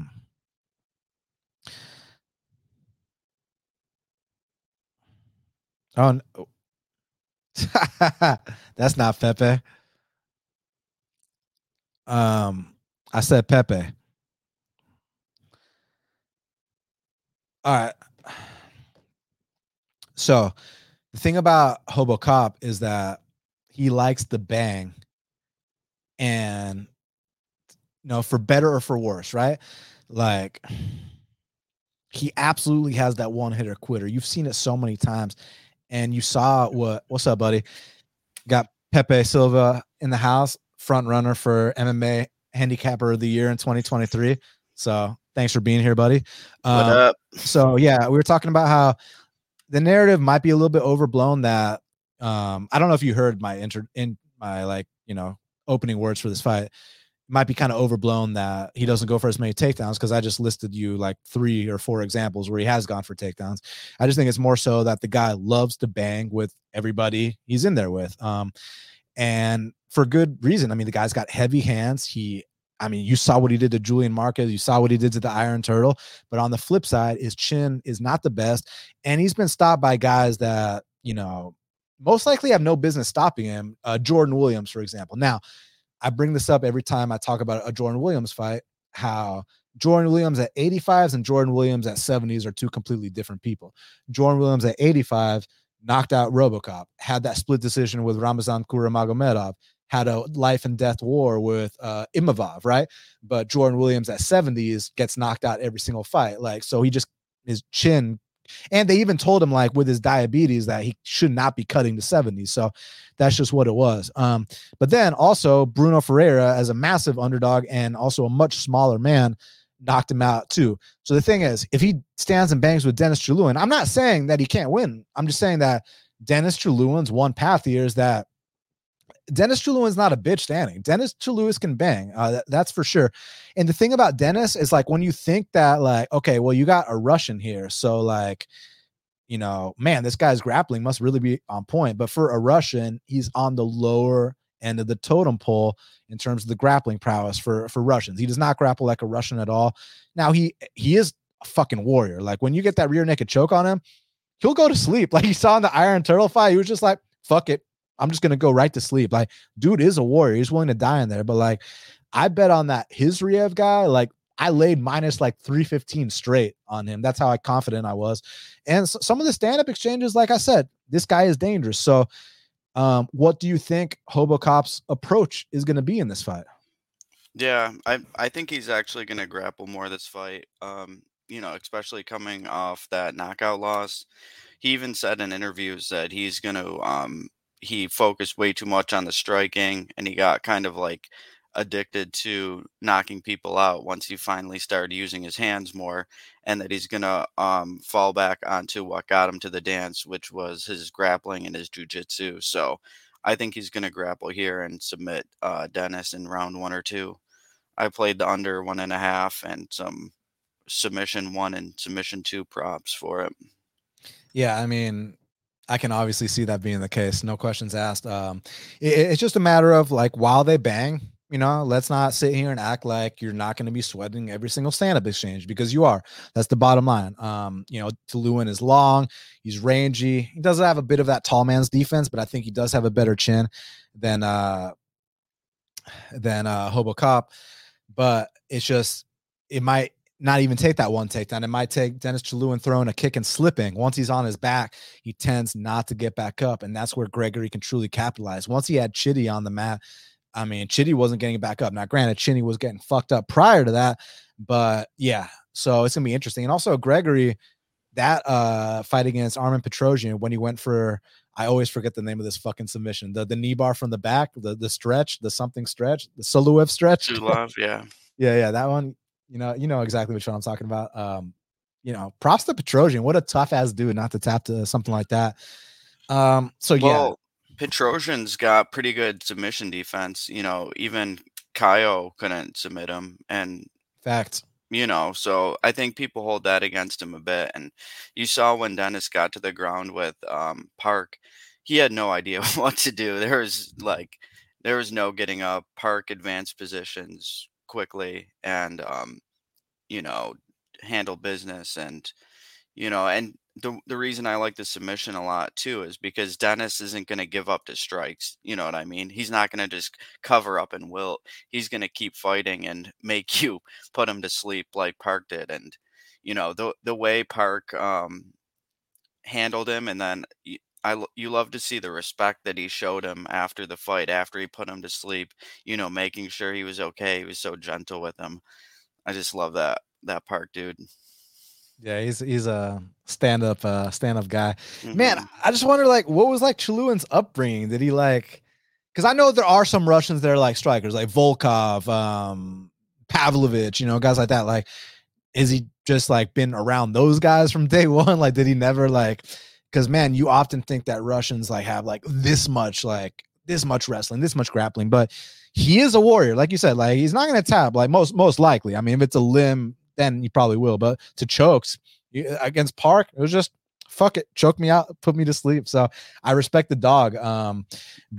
Yeah. Yeah, and the reason I like the under, even though it's kind of juiced, is because Dennis brings it. He doesn't really take his time. Like he's just straight for business, and he's gonna bring the fight to RoboCop. Whereas I think some of RoboCop's fights can go over because he can be kind of low volume, but with aggressive strikers like Dennis, I think it's a perfect recipe for the under.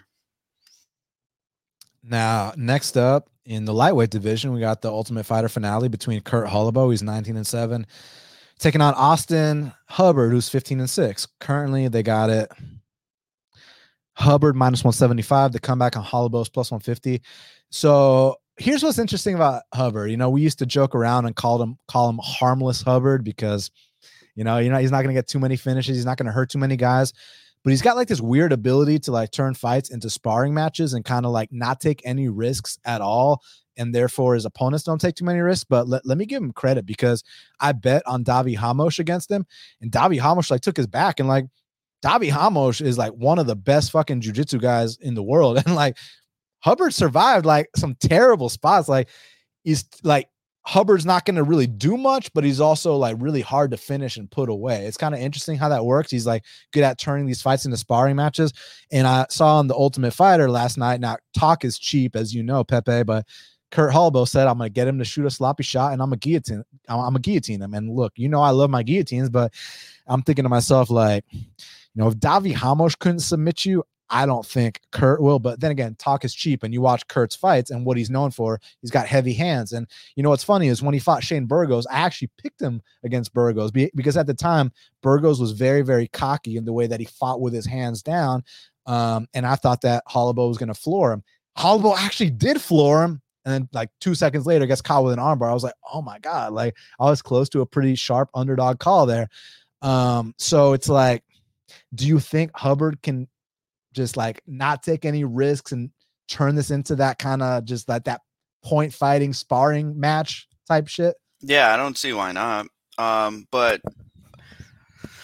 I think the upside here is with Holobaugh at the current lines. But I don't really have too much of an interest in playing the money line. But I did play the goes to distance line on this. I thought it was pretty good. It was -130. I think that's pretty solid for an Austin Hubbard fight, and Holobaugh's tough as nails too. Like I don't I don't really see Hubbard getting a finish. Of course not. It's harmless And Hubbard. yeah, exactly. And Hubbard's a tough guy too. But I also played Hollabah decision plus 400. So I have goes the distance and Hollabah decision. I just think he's like more aggressive guy and he hits harder. Um, I the only way I can see Hubbard running away with it is if he grapples him and is able to get him on his back for long periods of time. But yeah, I don't really see Hollowbaugh submitting him. I mean, Selecki made easy work of Hubbard, but he's kind of different. Um, yeah, but I think it's really nice numbers on the overs and Hollowbaugh decision. Yeah, I mean, pure pick. I'll go Hubbard to do his typical thing, but I'm not laying this price on him. I think it's a dog or pass situation. Next up in the bantamweight division, we got Cody Gibson. He's 19-8, taking on Brad Katona, who's 12-2. Currently, they got it. Are there odds for this fight yet? No, the odds are not yet. Okay, well, I assume Katona is going to be favored here. Yeah, I could see anywhere from -175 to -300. I could see it being anywhere between those.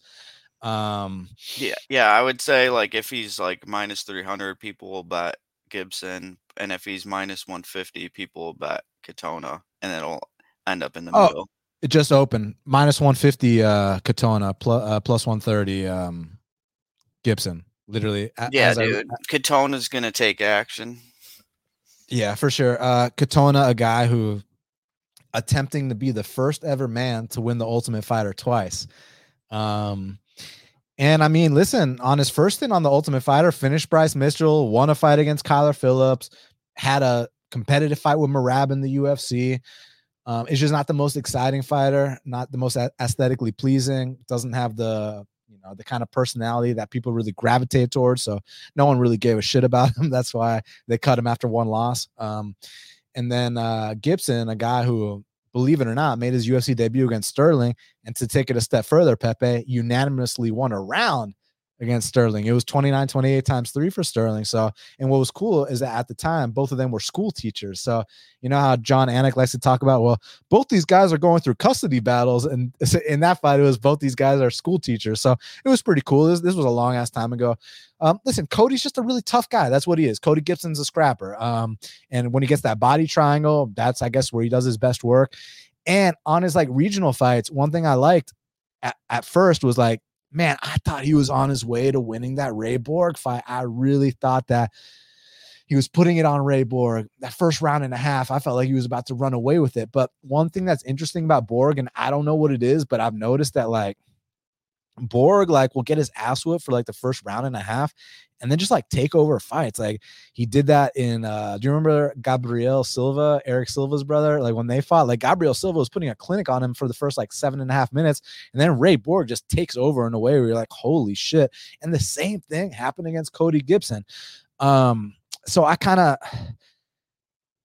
like, do you think that Cody can just kind of make it that dogfight here? Or do you think that Katona is just a little bit, just too much smarts, isn't going to, play into any of that and just kind of play it safe and do his, normal kind of coasting decision type fight?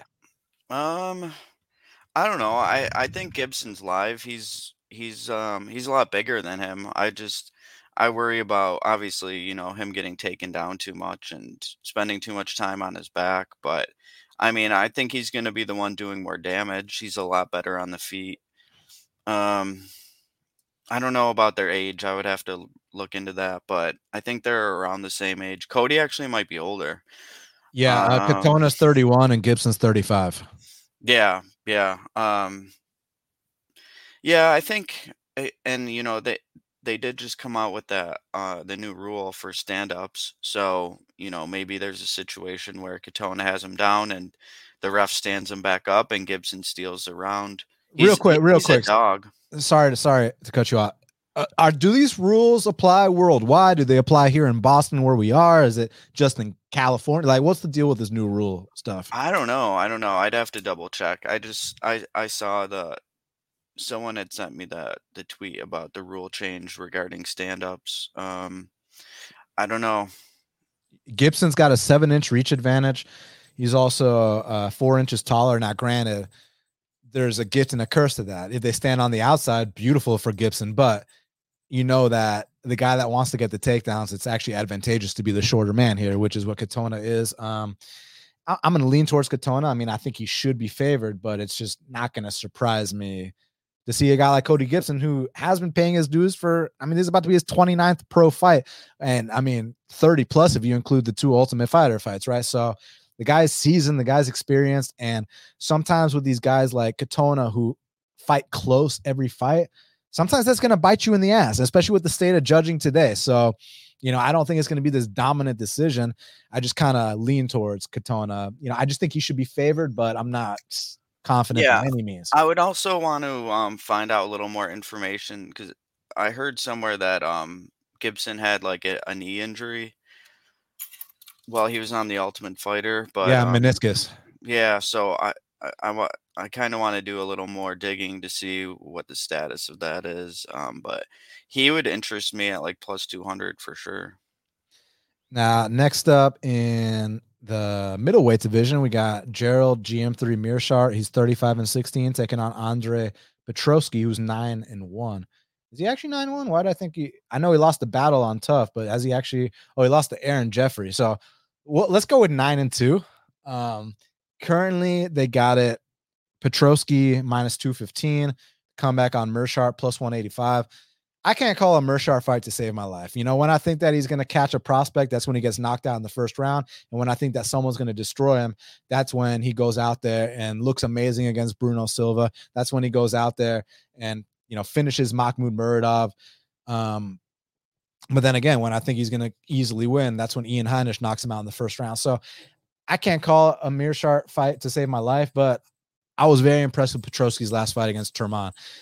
For like all the talk about him fading in fights, which he has done in the past. You cannot debate that. I mean, going back to the Ultimate Fighter against Battle, that's what happened. Battle was able to get a comeback. And then some of these other fights, man, he's been hanging on by a thread the longer the fight went. But I was very impressed with that Turman fight. Like, I know the first round was kind of iffy, but man, by that second and third round against Turman, and Turman's like a good black belt, I felt like there were spots where Petroski almost submitted a black belt on that spot. And I felt like he was making strides in terms of building into the fight, progressing into it slowly, and just, you know, getting better as the fight progresses, what I'm trying to say, basically. So now, does that mean that he can't gas, you know, because, you know, that was only a 1 fight sample size.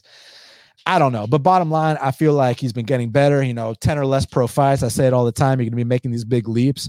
So, yeah, I'm picking Petroski here, but usually when I pick against Mearshart, that's when he wins. That's when he catches his prospect. So maybe Mearshart, you know, submission late is live, but it's like, but that's how it always goes. I pick Mearshart, he gets starched.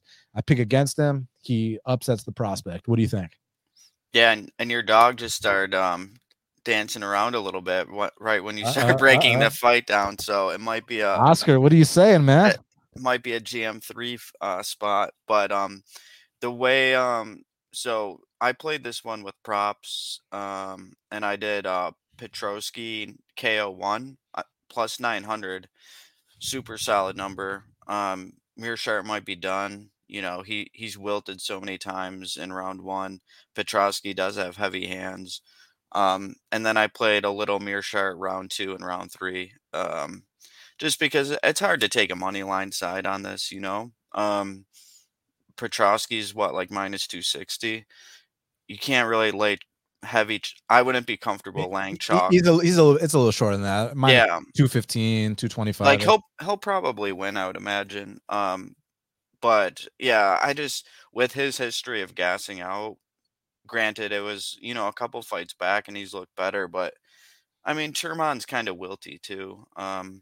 He didn't really put up too much resistance. I wasn't that impressed with how he fought against Petroski, but maybe I'm not giving him enough credit for the win. But I still think that Mearshart is live to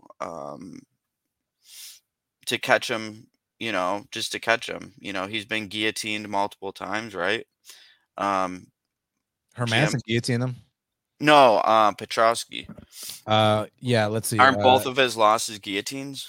So ninja choke against Battle, Oh. and no, it was knees to ground and pound against Jeffrey. Oh, okay, okay. Yeah, I don't know. I could see him getting tired and Mearshart guillotining him late in the fight, but it's not something I want to put a lot of money on. Just poking around at props. Got you. Next up in the flyweight division, we got Andrea Lee. She's 13-7. I shouldn't roll my tongue on that. Andrea Lee, 13-7, taking on Natalia Silva, who's 15-5. Currently, they got it. Natalia Silva minus 330. The comeback on Andrea Lee's plus 270.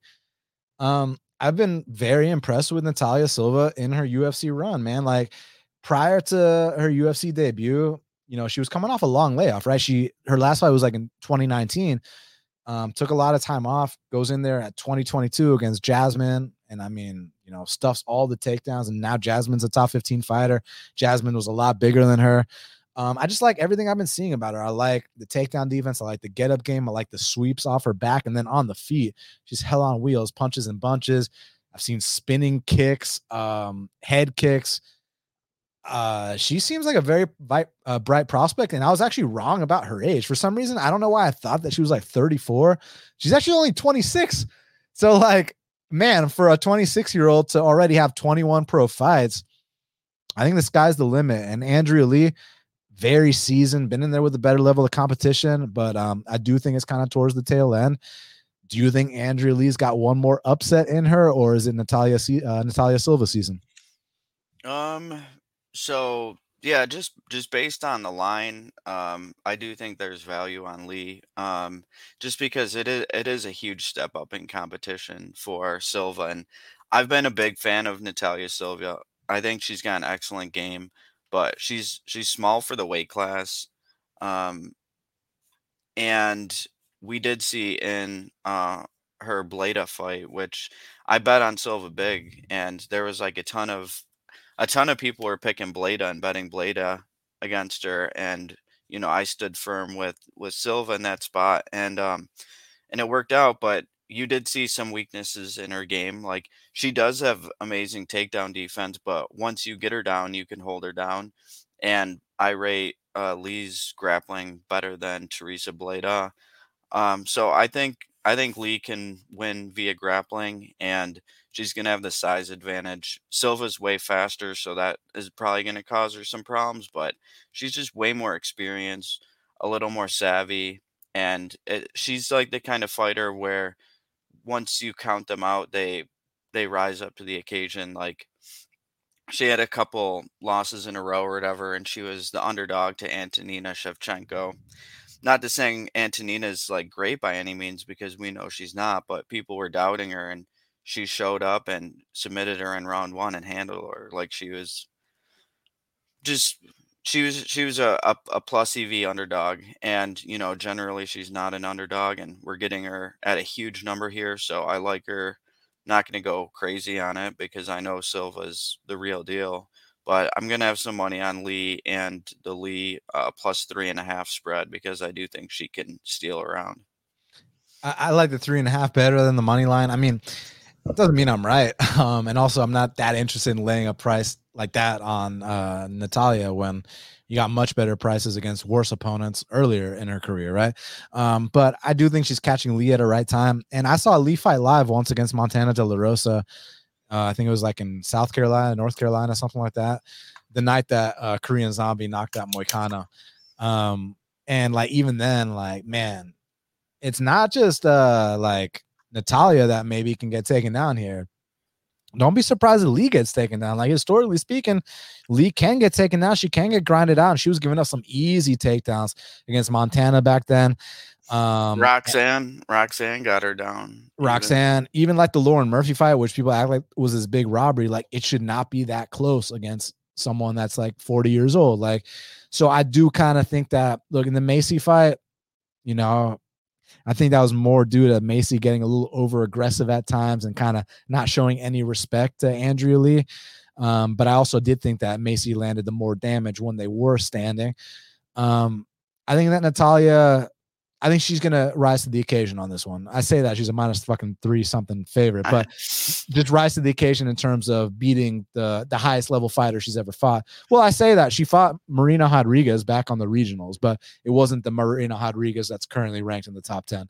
And Marina's a 115er, and she beat her pretty easy. But you notice a theme in a lot of Andrea Lee's fights is they're usually all close. So you know, give me the plus 285, and I mean the plus 3.5 bet is plus money too. So I think that's solid. No, I see what you're saying, but I'm going opposite side. I'm going with the upside, the athleticism, the explosion, the confidence. I said explosion, explosiveness, the confidence, and the momentum of Natalia Silva. I'm gonna take her to win this one. And next up in the flyweight division, we got Marina Moreau. She's 11-4, taking on Karine Silva, who's 16-4. Currently, they got it. Karine Silva minus 140. The comeback on Marina Moreau is plus 120. So this is actually a rematch from 2014. A lot of people don't know that. Marina Moreau submitted Karine Silva with an armbar back then. That's neither here nor there. Both fighters have evolved tremendously since then. And I even cashed on Marina Moreau's against Mayra Bueno Silva, a few years back. And let me tell you what, man, if I had to look you in the eye with a straight face and tell you that I wasn't sweating my balls off during that fight, because every stand-up exchange, I was like, oh my God, but it was finally Marina taking her down and kind of, neutralizing her a little bit. But man, towards the end of that fight, those calf kicks were adding up, and yeah, it was getting pretty sketchy. But this is a different matchup. Karine is kind of like one of these opportunistic submission finishers, and dude, she's been fucking impressive to me, man. I mean, like that last fight with that Z-Lock or whatever the hell that shit was. It was like I never even heard of that shit before, and I train jiu-jitsu every day. It's like half knee bar, half heel hook or something like that. It was very, very advanced. You got a Darce choke the fight prior, a guillotine prior to that, arm bars, heel hooks. She is a potent finisher. The issue is she's never won a decision in her life, literally. Which is what's impressive is that she's had 20 pro fights, and only one of those 20 pro fights, Pepe, has gone a decision.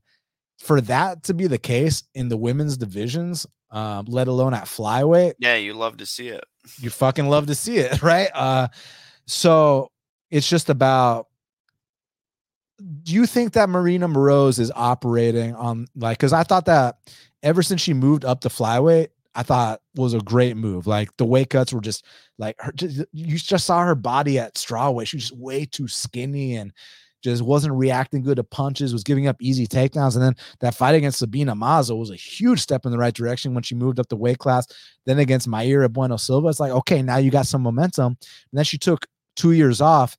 Early going against Agapova was a bit sketch, but she was able to do her thing down the stretch. And then Jennifer Maia kind of, put a little bit of a clinic on her. Is there, do you think that she's still as hungry now with the OnlyFans shit going on? I know that's narrative speaking and whatever, but is she as hungry? Because Karine Silva is hungry, but more importantly, stylistically speaking, what happens if this fight doesn't hit the mat? Does that mean that Marina's going to just outpoint her for 3 straight rounds? Do you kind of see it like that? Or do you think there's going to be opportunities on the mat for Karine to show off her very advanced submission game? Well, I do. I rate Rose's submission defense pretty darn high. I don't think she's gonna. I don't think Silva's just gonna run through her like that. And as far as motivation levels, I don't think that she would be what's that girl's Juliana Miller type situation. Well, Juliana Miller's 3-3 as a pro, so we can't compare them. Yeah, but I think she has too much pride in herself and her work ethic to really let that kind of stuff affect her performance. Basically what I'm saying is she's going to give 100% effort. She's a savage, she's never been finished professionally. She's not a quitter whatsoever. But I'm not really sure how I see the fight playing out, to be honest. I did bet the over 2.5. Just because I don't really see Moreau's finishing Silva. And, a lot of people are betting on Moroz, and I don't necessarily want to like hop on like a mush bet because it seems like everyone and their mom is playing Moroz this week. And I get it, she's been profitable as an underdog professional in her UFC career, but I don't know. I like this Silva chick, but I don't necessarily see her finishing Moroz, so I think the under or the over 2.5 is a pretty solid spot. It's like around even money. I'm gonna go Karine Silva here. Look, Marina Moroz has been taken down 10 times in her UFC career, 47% takedown defense. Now, I have to, I can't just give one-sided information. All those takedowns were landed when she was at strawweight, cutting too much weight. She has not been taken out once at flyweight. Yeah, her physique is completely different. Yeah, right now. Exactly. So you have to give context, of course. But that being said, that doesn't mean that she necessarily won't get taken down here. And one thing I like about Karine is that after that contender series fight, she has been coming out here in the UFC and landing takedowns in both of her fights. And those submissions were very, very high level. I'm going Karine Silva here. I'm going against all the public steam. And I think that she's got to be hungry as fuck to avenge that loss. You think she's gonna give Marina her first submission loss? I'm gonna predict it. I mean, I'm not confident, but I'm gonna predict it. I'm gonna say something very impressive that we're not expecting is gonna happen here, and I think Karine Silva takes her down and gets her with something along the way. Hopefully, I'm a little worried because I've in the her in Silva's decision loss, she played off her back a lot, and she goes for like some high risk submissions that she's gonna lose position with that could lead to like her, losing minutes, losing the round. So that's why I'm not very confident. But she definitely seems a lot stronger now. I could definitely see her taking Moroz down and getting top time. I just don't really know how she's going to play it once she gets there. Yeah, no, I got you. But so what's your official pick? I'll take Silva by decision. Okay, I'll take Silva by sub. This would be if you're right, it'll be Silva's first ever decision win, and if I'm right, it'll be Moroz's first ever finish loss. So you can do the Silva parlay if you like both Silvas. Yeah, we'll see, because it's the other Silva's line ain't exactly like too much value on it. Even though I think she's gonna win, it's just I need the value to be there, but. Maybe for shits and giggles, let's see how many drinks I've had on the night. But hey, before we get out of here, we got to talk about the fight to watch and the fighter to watch. So in your opinion, Pepe, for UFC 292, besides the main event, what is the fight to watch? Hold on. Get back to me. I didn't have that. That's fine. All right. So for me, my fight to watch is Mario Bautista versus Damon Blackshear, man. I mean, I think that both these guys, listen, they're on the cusp of the top 15. I know Damon wasn't a week ago, but he gets a win over Mario Bautista, and then he's absolutely on the cusp of the top 15. And Bautista was already on the cusp prior to taking this fight against Blackshear. Not to mention, these guys go after it. Blackshear, only twister submission in UFC, third twister submission in UFC history. A fight prior, swims through the knee bar attempts against a very high level black belt, pounds him out. Prior to that, had a great fight against a talented prospect in Basharat, and the kid's paying his dues, and then Bautista, man, they've given him some soft competition, but he's treated them like soft competition. And that's why they were going to award him with that Cody No Love fight. So now you got two hungry prospects that desperately want to get into the top 15s that have been paying their dues. And for that reason, Pepe, Bautista versus Blackshear is my fight to watch. Okay, so I'll go with Chito versus Munoz just because of the division implications that it has. Like, we're talking potential title shot for Chito if he wins and O'Malley wins. I heard them talking about that. Like this, and if Munoz wins, like he's a fight or two away from a contender shot too. So just because of the implications, just because of how badass they are, I'm going that as my fight to watch.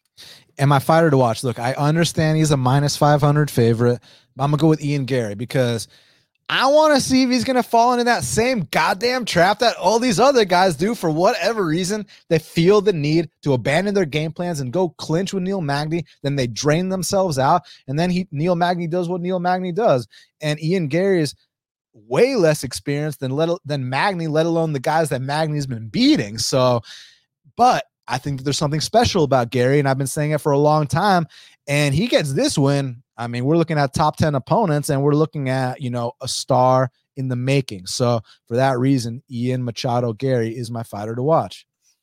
I'll go with Natalia Silva then. If she beats Andrea Lee, she's certainly ranked and is on her way to breaking into the top 10. I think Andrea Lee is one of the harder gatekeepers of the rankings, so this would be a massive win for her. Yes, sir. Pepe, appreciate you stepping up on short notice. Fantastic job. All the fans, they can follow him at Pepe_Sylvia716 on Twitter. Front runner for MMA Handicapper of the Year in 2023. So just keep it up. And I think, the fan voting, is saying that you're like a 90+% favorite to win that right now. You're the MVP candidate. So I'm sure there's going to be some late steam on a different capper once by the end of the year, but I appreciate that, man. Thanks for having me on. Absolutely. My pleasure. Make sure you follow him. For all the fans, thank you so much for all your support. Also, make sure y'all follow Cody Durden. I'm sure you guys already do follow Cody, but if you don't, follow him. As y'all can see, super cool guy. And then please hit the like button, hit the subscribe button. If you're not subscribed, leave me a comment when this is done. If you feel so inclined, share. And everybody, good luck this weekend. And until the next time, let's cash these bets.